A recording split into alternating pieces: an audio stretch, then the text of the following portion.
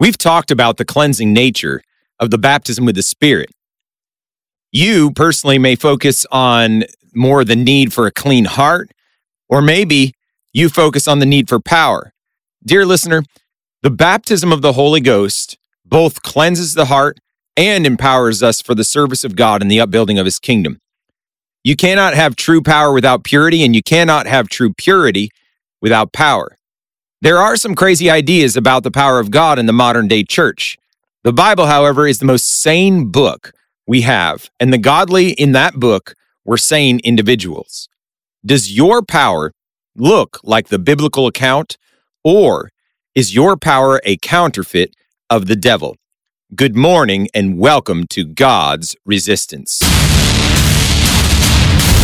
God's Resistance is local and in the Wyoming Valley, spreading elsewhere. If you need someone to talk to or pray with and are interested in joining a small group to help you live as a disciple of Christ, then stay tuned for contact info. My name is Eric Samborski, and I want to thank you for tuning into God's Resistance, where we resist sin, self, the devil, and the world. You can hear us every Sunday at 9 a.m. on WITK 1550 AM and 94.7 FM.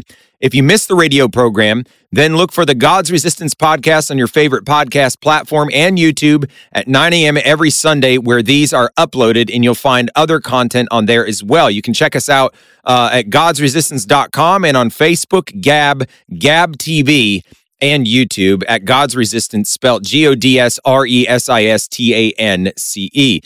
Make sure if you go to any of those social media places to like, follow, turn on notifications for helpful spiritual content, like pages so that you can just be updated and interact. Leave a comment there. If you disagree, write something there. We can talk about it. If you agree, write something there. Either way, we're trying to just go into the Word of God. We're trying to be better disciples ourselves, and it's going to help everyone all around as you interact. So right now, we are meeting inside of homes. We were having street meetings every Sunday morning out in the public square, but for these cold months, we are meeting in homes. If that's something that interests you, and you want to be a part of one of those small group meetings, and it's not just small groups with Bible studies necessarily either. There is preaching, there is singing, there's worship. If that's something that interests you, then please contact me. And you can contact us at godsresistance, gods.resistance, at gmail.com, or give us a call at 570-362-7782. That number also receives text messages. Let's listen in on today's briefing. So picking up on our series with holiness, the last time we did holiness as Christian perfection, which, by the way, people get very afraid of that word perfection as it relates to the Christian walk. And I think a lot of times they get afraid of that because they have a doctrinal framework or system that puts everything into a box. But when we look into the scriptures, instead of trying to take our experience and drag it down here, drag down God's word to our experience, we should do it the other way around. We should look at God's word and then say, Lord, my life doesn't line up with the what the Bible declares. My experience isn't quite what I see inside of this book. Now, it may look impossible to me, but it's not impossible to you because you have all power and grace, and you can do that for a soul that wants you wholeheartedly. So rather than dispense with certain parts of the scripture, we may have to wrestle with that, myself included. May God help us to wrestle with the scriptures. We are looking this morning. Last time it was Christian perfection, and saying Christian perfection. If you've got questions about that, go back, find us on our podcast platforms, YouTube, Gab TV. Go back and listen to that so that you do not have a caricature of what I would say or mean by saying Christian perfection, because some people mean things that I don't think the Bible means whatsoever. Go back, listen to that before you come into this. This morning, we are looking into holiness as a divine endowment, an endowment of power. And that is synonymous in the scripture. Holiness is talking about purity.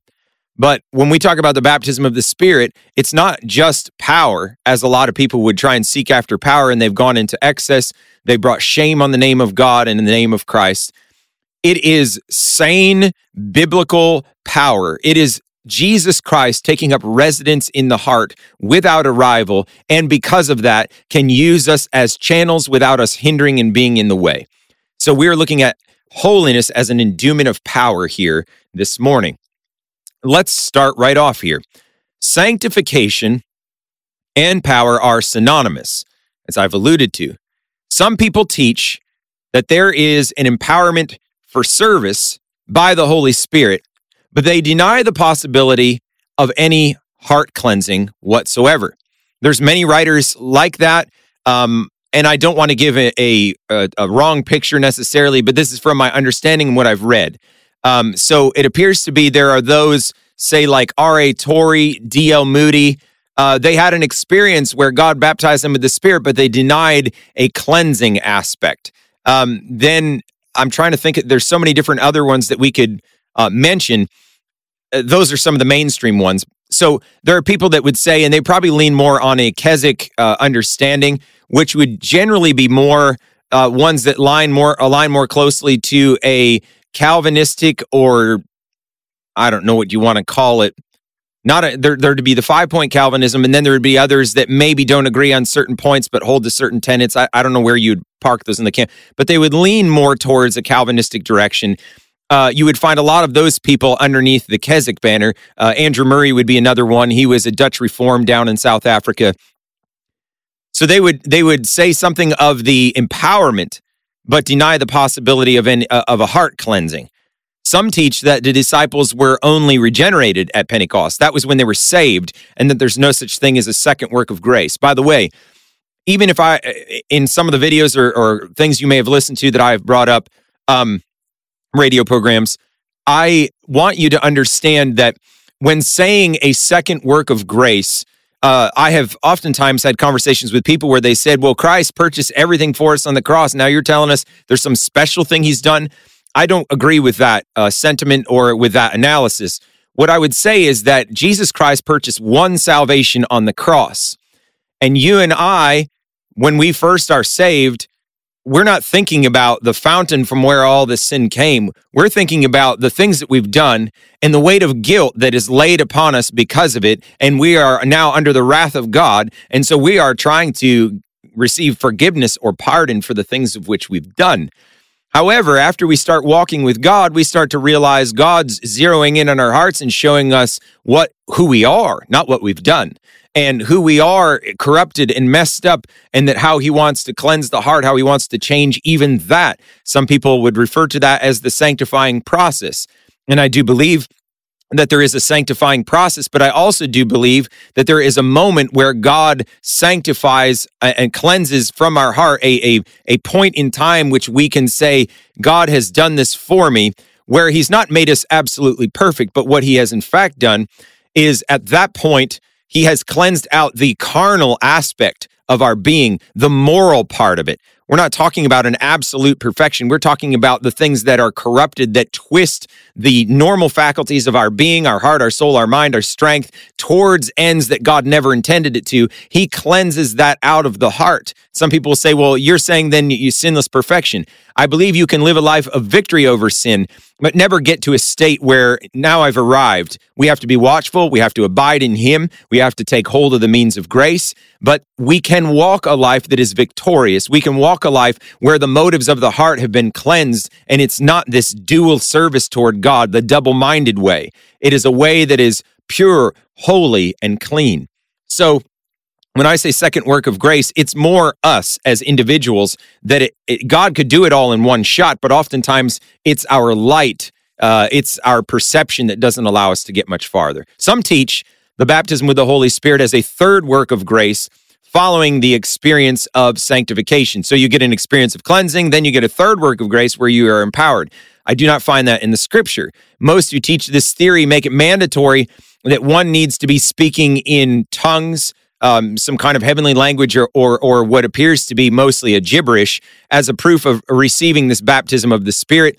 I do not find that the scripture speaks of those ways. When the scripture is speaking about tongues, it seems to me very apparent that it is a discernible language somewhere on the face of this earth, not just some craze, gibberish that's all around. And oftentimes we can work ourselves up into such an emotionalism and call that the power of God, but there's no purity or cleanness. So I would submit we should go back and check what we receive, because we don't have, if we have the Holy Spirit, he's holy, isn't he?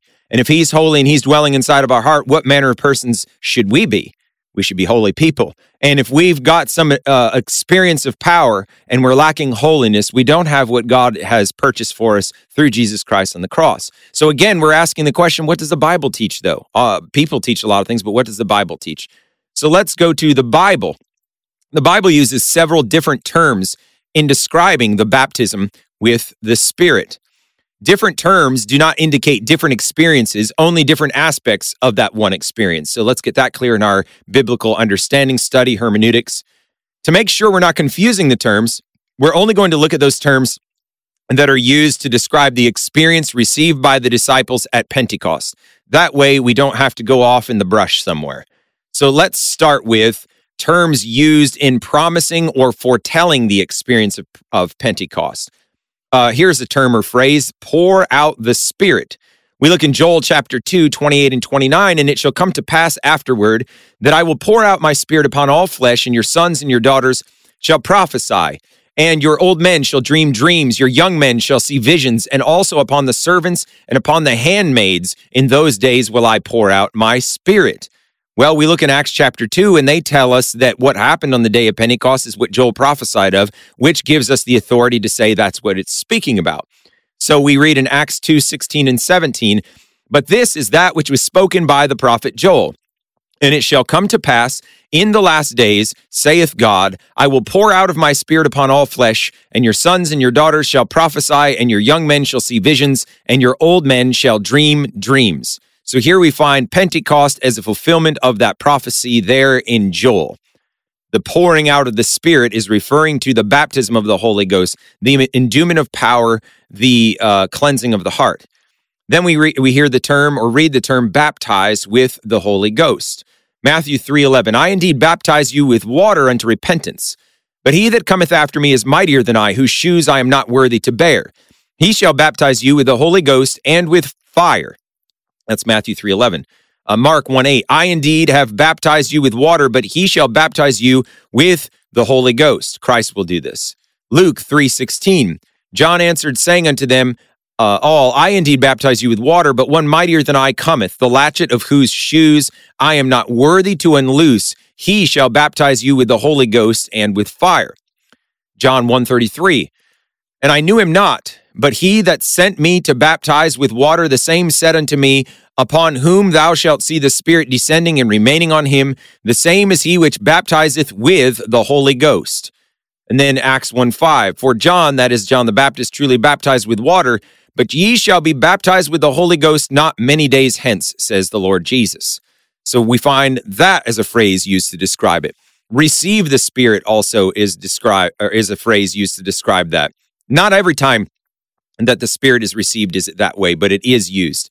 So let's look in John 7, verses 37 through 39. In the last day, that great day of the feast, Jesus stood and cried, saying, if any man thirst, let him come unto me and drink. He that believeth on me, as the scripture hath said, out of his belly shall flow rivers of living water. But this spake he of the Spirit, which they that believe on him should receive, for the Holy Ghost was not yet given, because that Jesus was not yet glorified. So receiving the Spirit here is speaking of that baptism of the Spirit. I do want to say, for any that are listening, I personally would not consider myself a Pentecostal.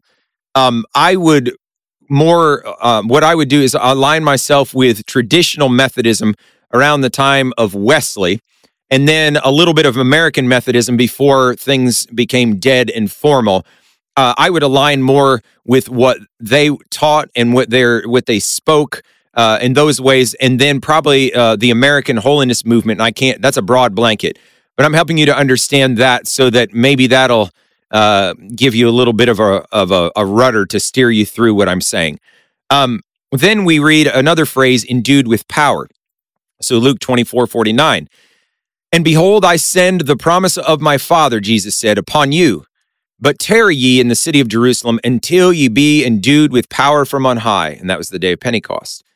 The giving of the Comforter, John 14:16. And I will pray the Father, and he shall give you another Comforter, that he may abide with you forever. He refers to the Comforter as the promise of the Father, too. So that's why there's scriptural authority to equate these things. Then the coming of the Comforter, John 16:7. Nevertheless, I tell you the truth. It is expedient for you that I go away, for if I go not away, the Comforter will not come unto you. But if I depart, I will send him unto you. And then another place in John 16:13. Howbeit, when he, the Spirit of truth, is come, he will guide you into all truth, for he shall not speak of himself, but whatsoever he shall hear, that shall he speak, and he will shew you things to come. Then we read about the coming of the Holy Ghost. Acts 1:8.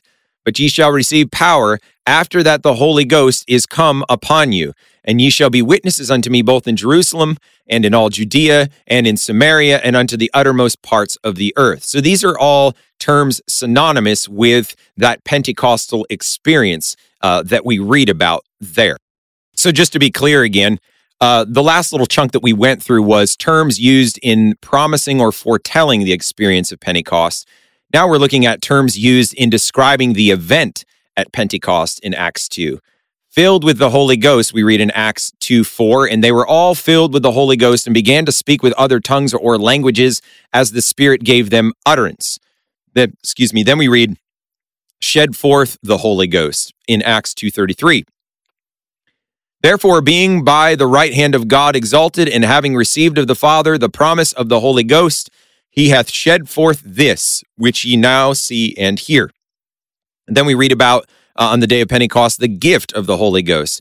Acts 2:38, then Peter said unto them, repent, and be baptized every one of you in the name of Jesus Christ for the remission of sins, and ye shall receive the gift of the Holy Ghost. So that is the description of the Pentecostal experience. There are also terms used by Peter in testimony concerning the day of Pentecost when he compared it with the event at Cornelius' house and stated that it was the same experience. So Acts 10:47, receive the Holy Ghost. We read, can any man forbid water that these should not be baptized, which have received the Holy Ghost as well as we? Then we read in Acts 11:15 about the Holy Ghost when the Holy Ghost fell. Peter's recounting, and as I began to speak, the Holy Ghost fell on them as on us at the beginning. Then we read about the baptizing with the Holy Ghost. Then the 16th verse of the same chapter of Acts 11. Then remembered I the word of the Lord, how that he said, John indeed baptized with water, and John's baptism was the baptism of repentance, but ye shall be baptized with the Holy Ghost. So there it is, Peter speaking of that.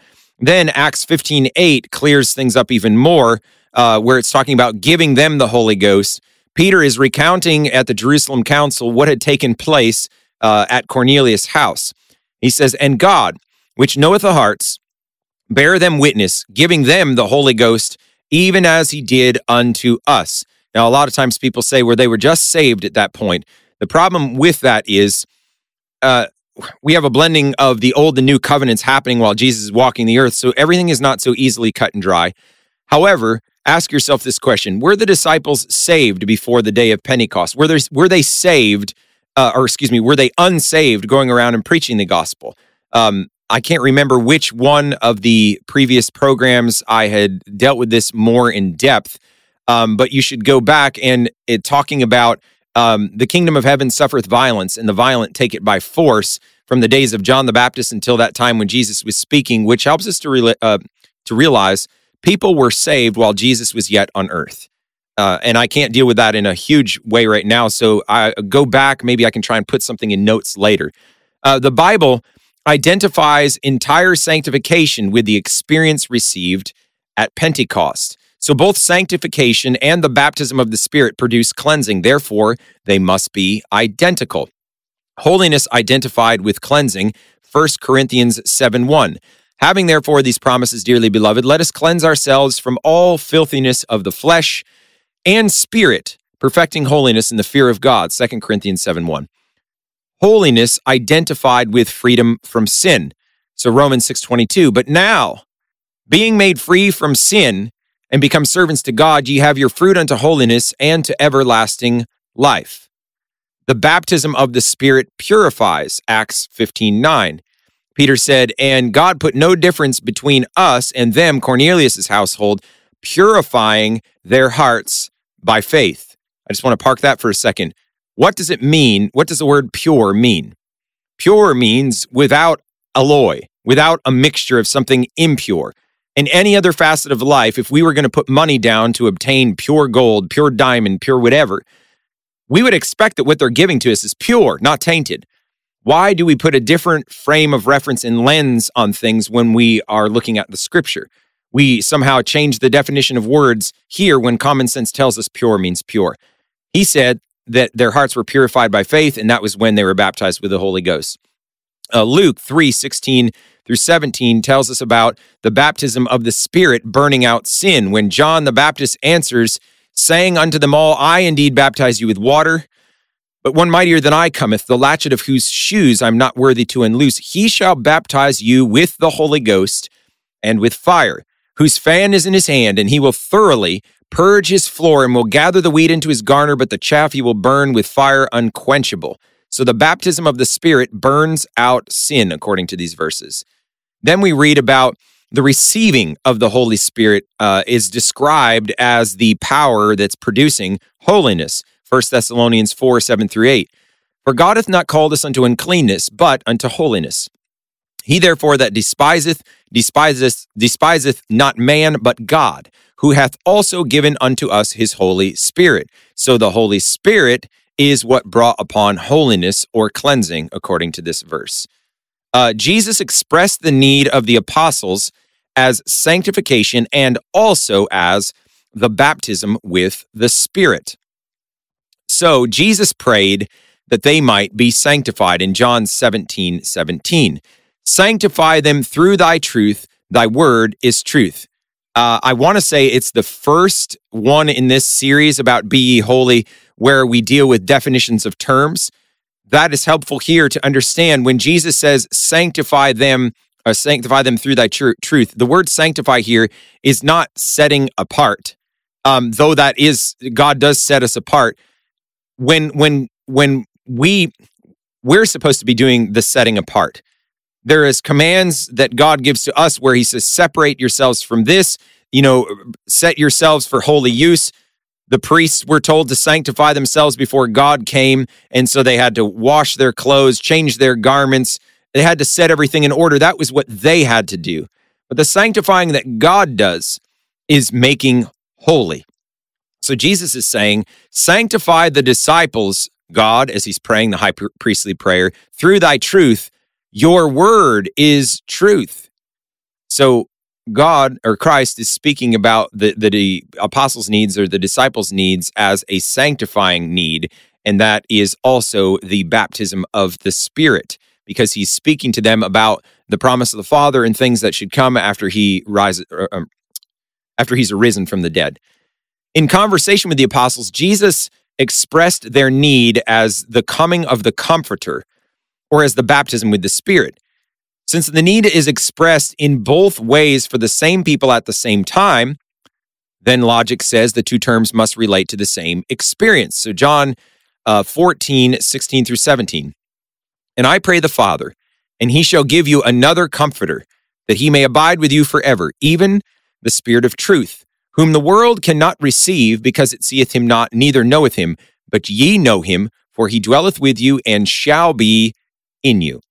Then Luke 24:49, and behold, I send the promise of my Father upon you, but tarry ye in the city of Jerusalem until ye be endued with power from on high. So the same instructions are given to the same people, and so we can pull these together and help to form the picture of what is being said is what the experience they received in the day of Pentecost. Acts chapter 1, verse 5, for John truly baptized with water, but ye shall be baptized with the Holy Ghost not many days hence. So he's talking about what's going on there on the day of Pentecost and the fulfillment of what John's saying. He's saying that what John was speaking of was the baptism of the Spirit that took place in the day of Pentecost. Acts 1:8, but ye shall receive power. How? After that the Holy Ghost is come upon you. Remember, come upon you is speaking about the day of Pentecost, something distinctly different from just repentance of sin. And ye shall be witnesses unto me both in Jerusalem and in all Judea and in Samaria and unto the uttermost parts of the earth. So in later lessons, it'll be shown that sanctification is for persons that are already born again. And it'll also be shown that the baptism of the Spirit is for persons already born again. Thus, again, the two experiences must be the same since they are received under the same kind of conditions. That is, the experience of entire sanctification or the baptism of the Spirit are one and the same.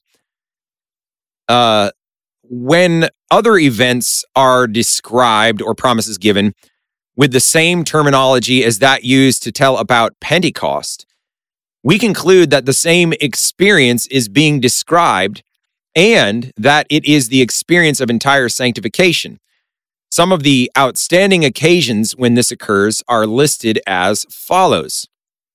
Luke 11:13, speaking about the promise of the Holy Spirit. If ye then, being evil, know how to give good gifts unto your children, how much more shall your heavenly Father give the Holy Spirit to them that ask him? This is the promise of the Spirit.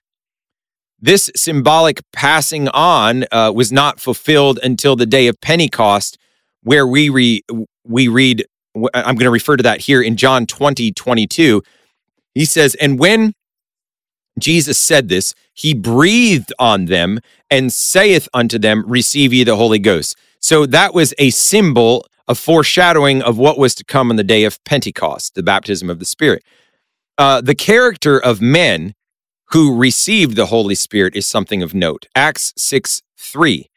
Wherefore, brethren, look ye out among you 7 men of honest report, full of the Holy Ghost and wisdom, whom we may appoint over this business. So something about these men is distinctly different from the general Christian population because they're picking these type of men out of it.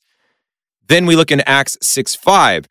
And the saying pleased the whole multitude, and they chose Stephen, a man full of faith and of the Holy Ghost, and Philip and Prochorus and Nicanor and Timon and Parmenas and Nicholas, a proselyte of Antioch. So these men were eminent above all the rest because they were filled with the Holy Ghost and faith and wisdom and their character traits. So there was something different about these men. They didn't receive all this at the time of salvation because there were others that didn't have what these men had, which were qualifications. The command to maintain the Spirit-filled life. Ephesians 5:18 tells us, be not drunk with wine wherein is excess, but be filled or continually filled, as the Greek tense would bring out, with the Spirit. So there is a time when we enter in, but there's a time where we must maintain. The experience then of the Samaritans. We read in Acts 8:15 and 17, who then were come down, prayed for them that they might receive the Holy Ghost. Then laid they, the apostles, their hands on them, and they received the Holy Ghost. The experience of Paul, we read in Acts 9:17, Ananias went his way and entered into the house, and putting his hands on him, said, Brother Saul, the Lord, even Jesus, that appeared unto thee in the way as thou camest, hath sent me that thou mightest receive thy sight and be filled with the Holy Ghost. And then the experience of the Ephesians, we read, Acts 19:2-6. He said unto them, have ye received the Holy Ghost since you believed? And they said unto him, we've not so much as heard whether there be any Holy Ghost. And he said unto them, unto what then were ye baptized? And they said, unto John's baptism. Then said Paul, John verily baptized with the baptism of repentance, saying unto the people that they should believe on him which should come after him, that is, on Christ Jesus.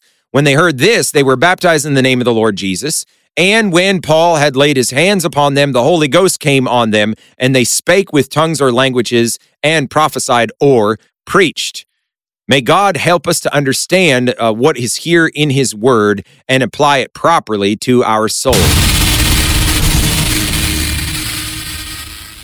I know that's a lot, dear listener, but listen to it over and over again. If you've just done this by way of radio program, go to godsresistance.com, find where it links to podcasts, listen to this over again, go through these scriptures yourself, and tell your friends about our social media accounts. You make sure you follow, all that kind of thing. Tell them about this radio program. Tell them about our website and podcast so they can hook up to all that. But above all, join the resistance, God's resistance.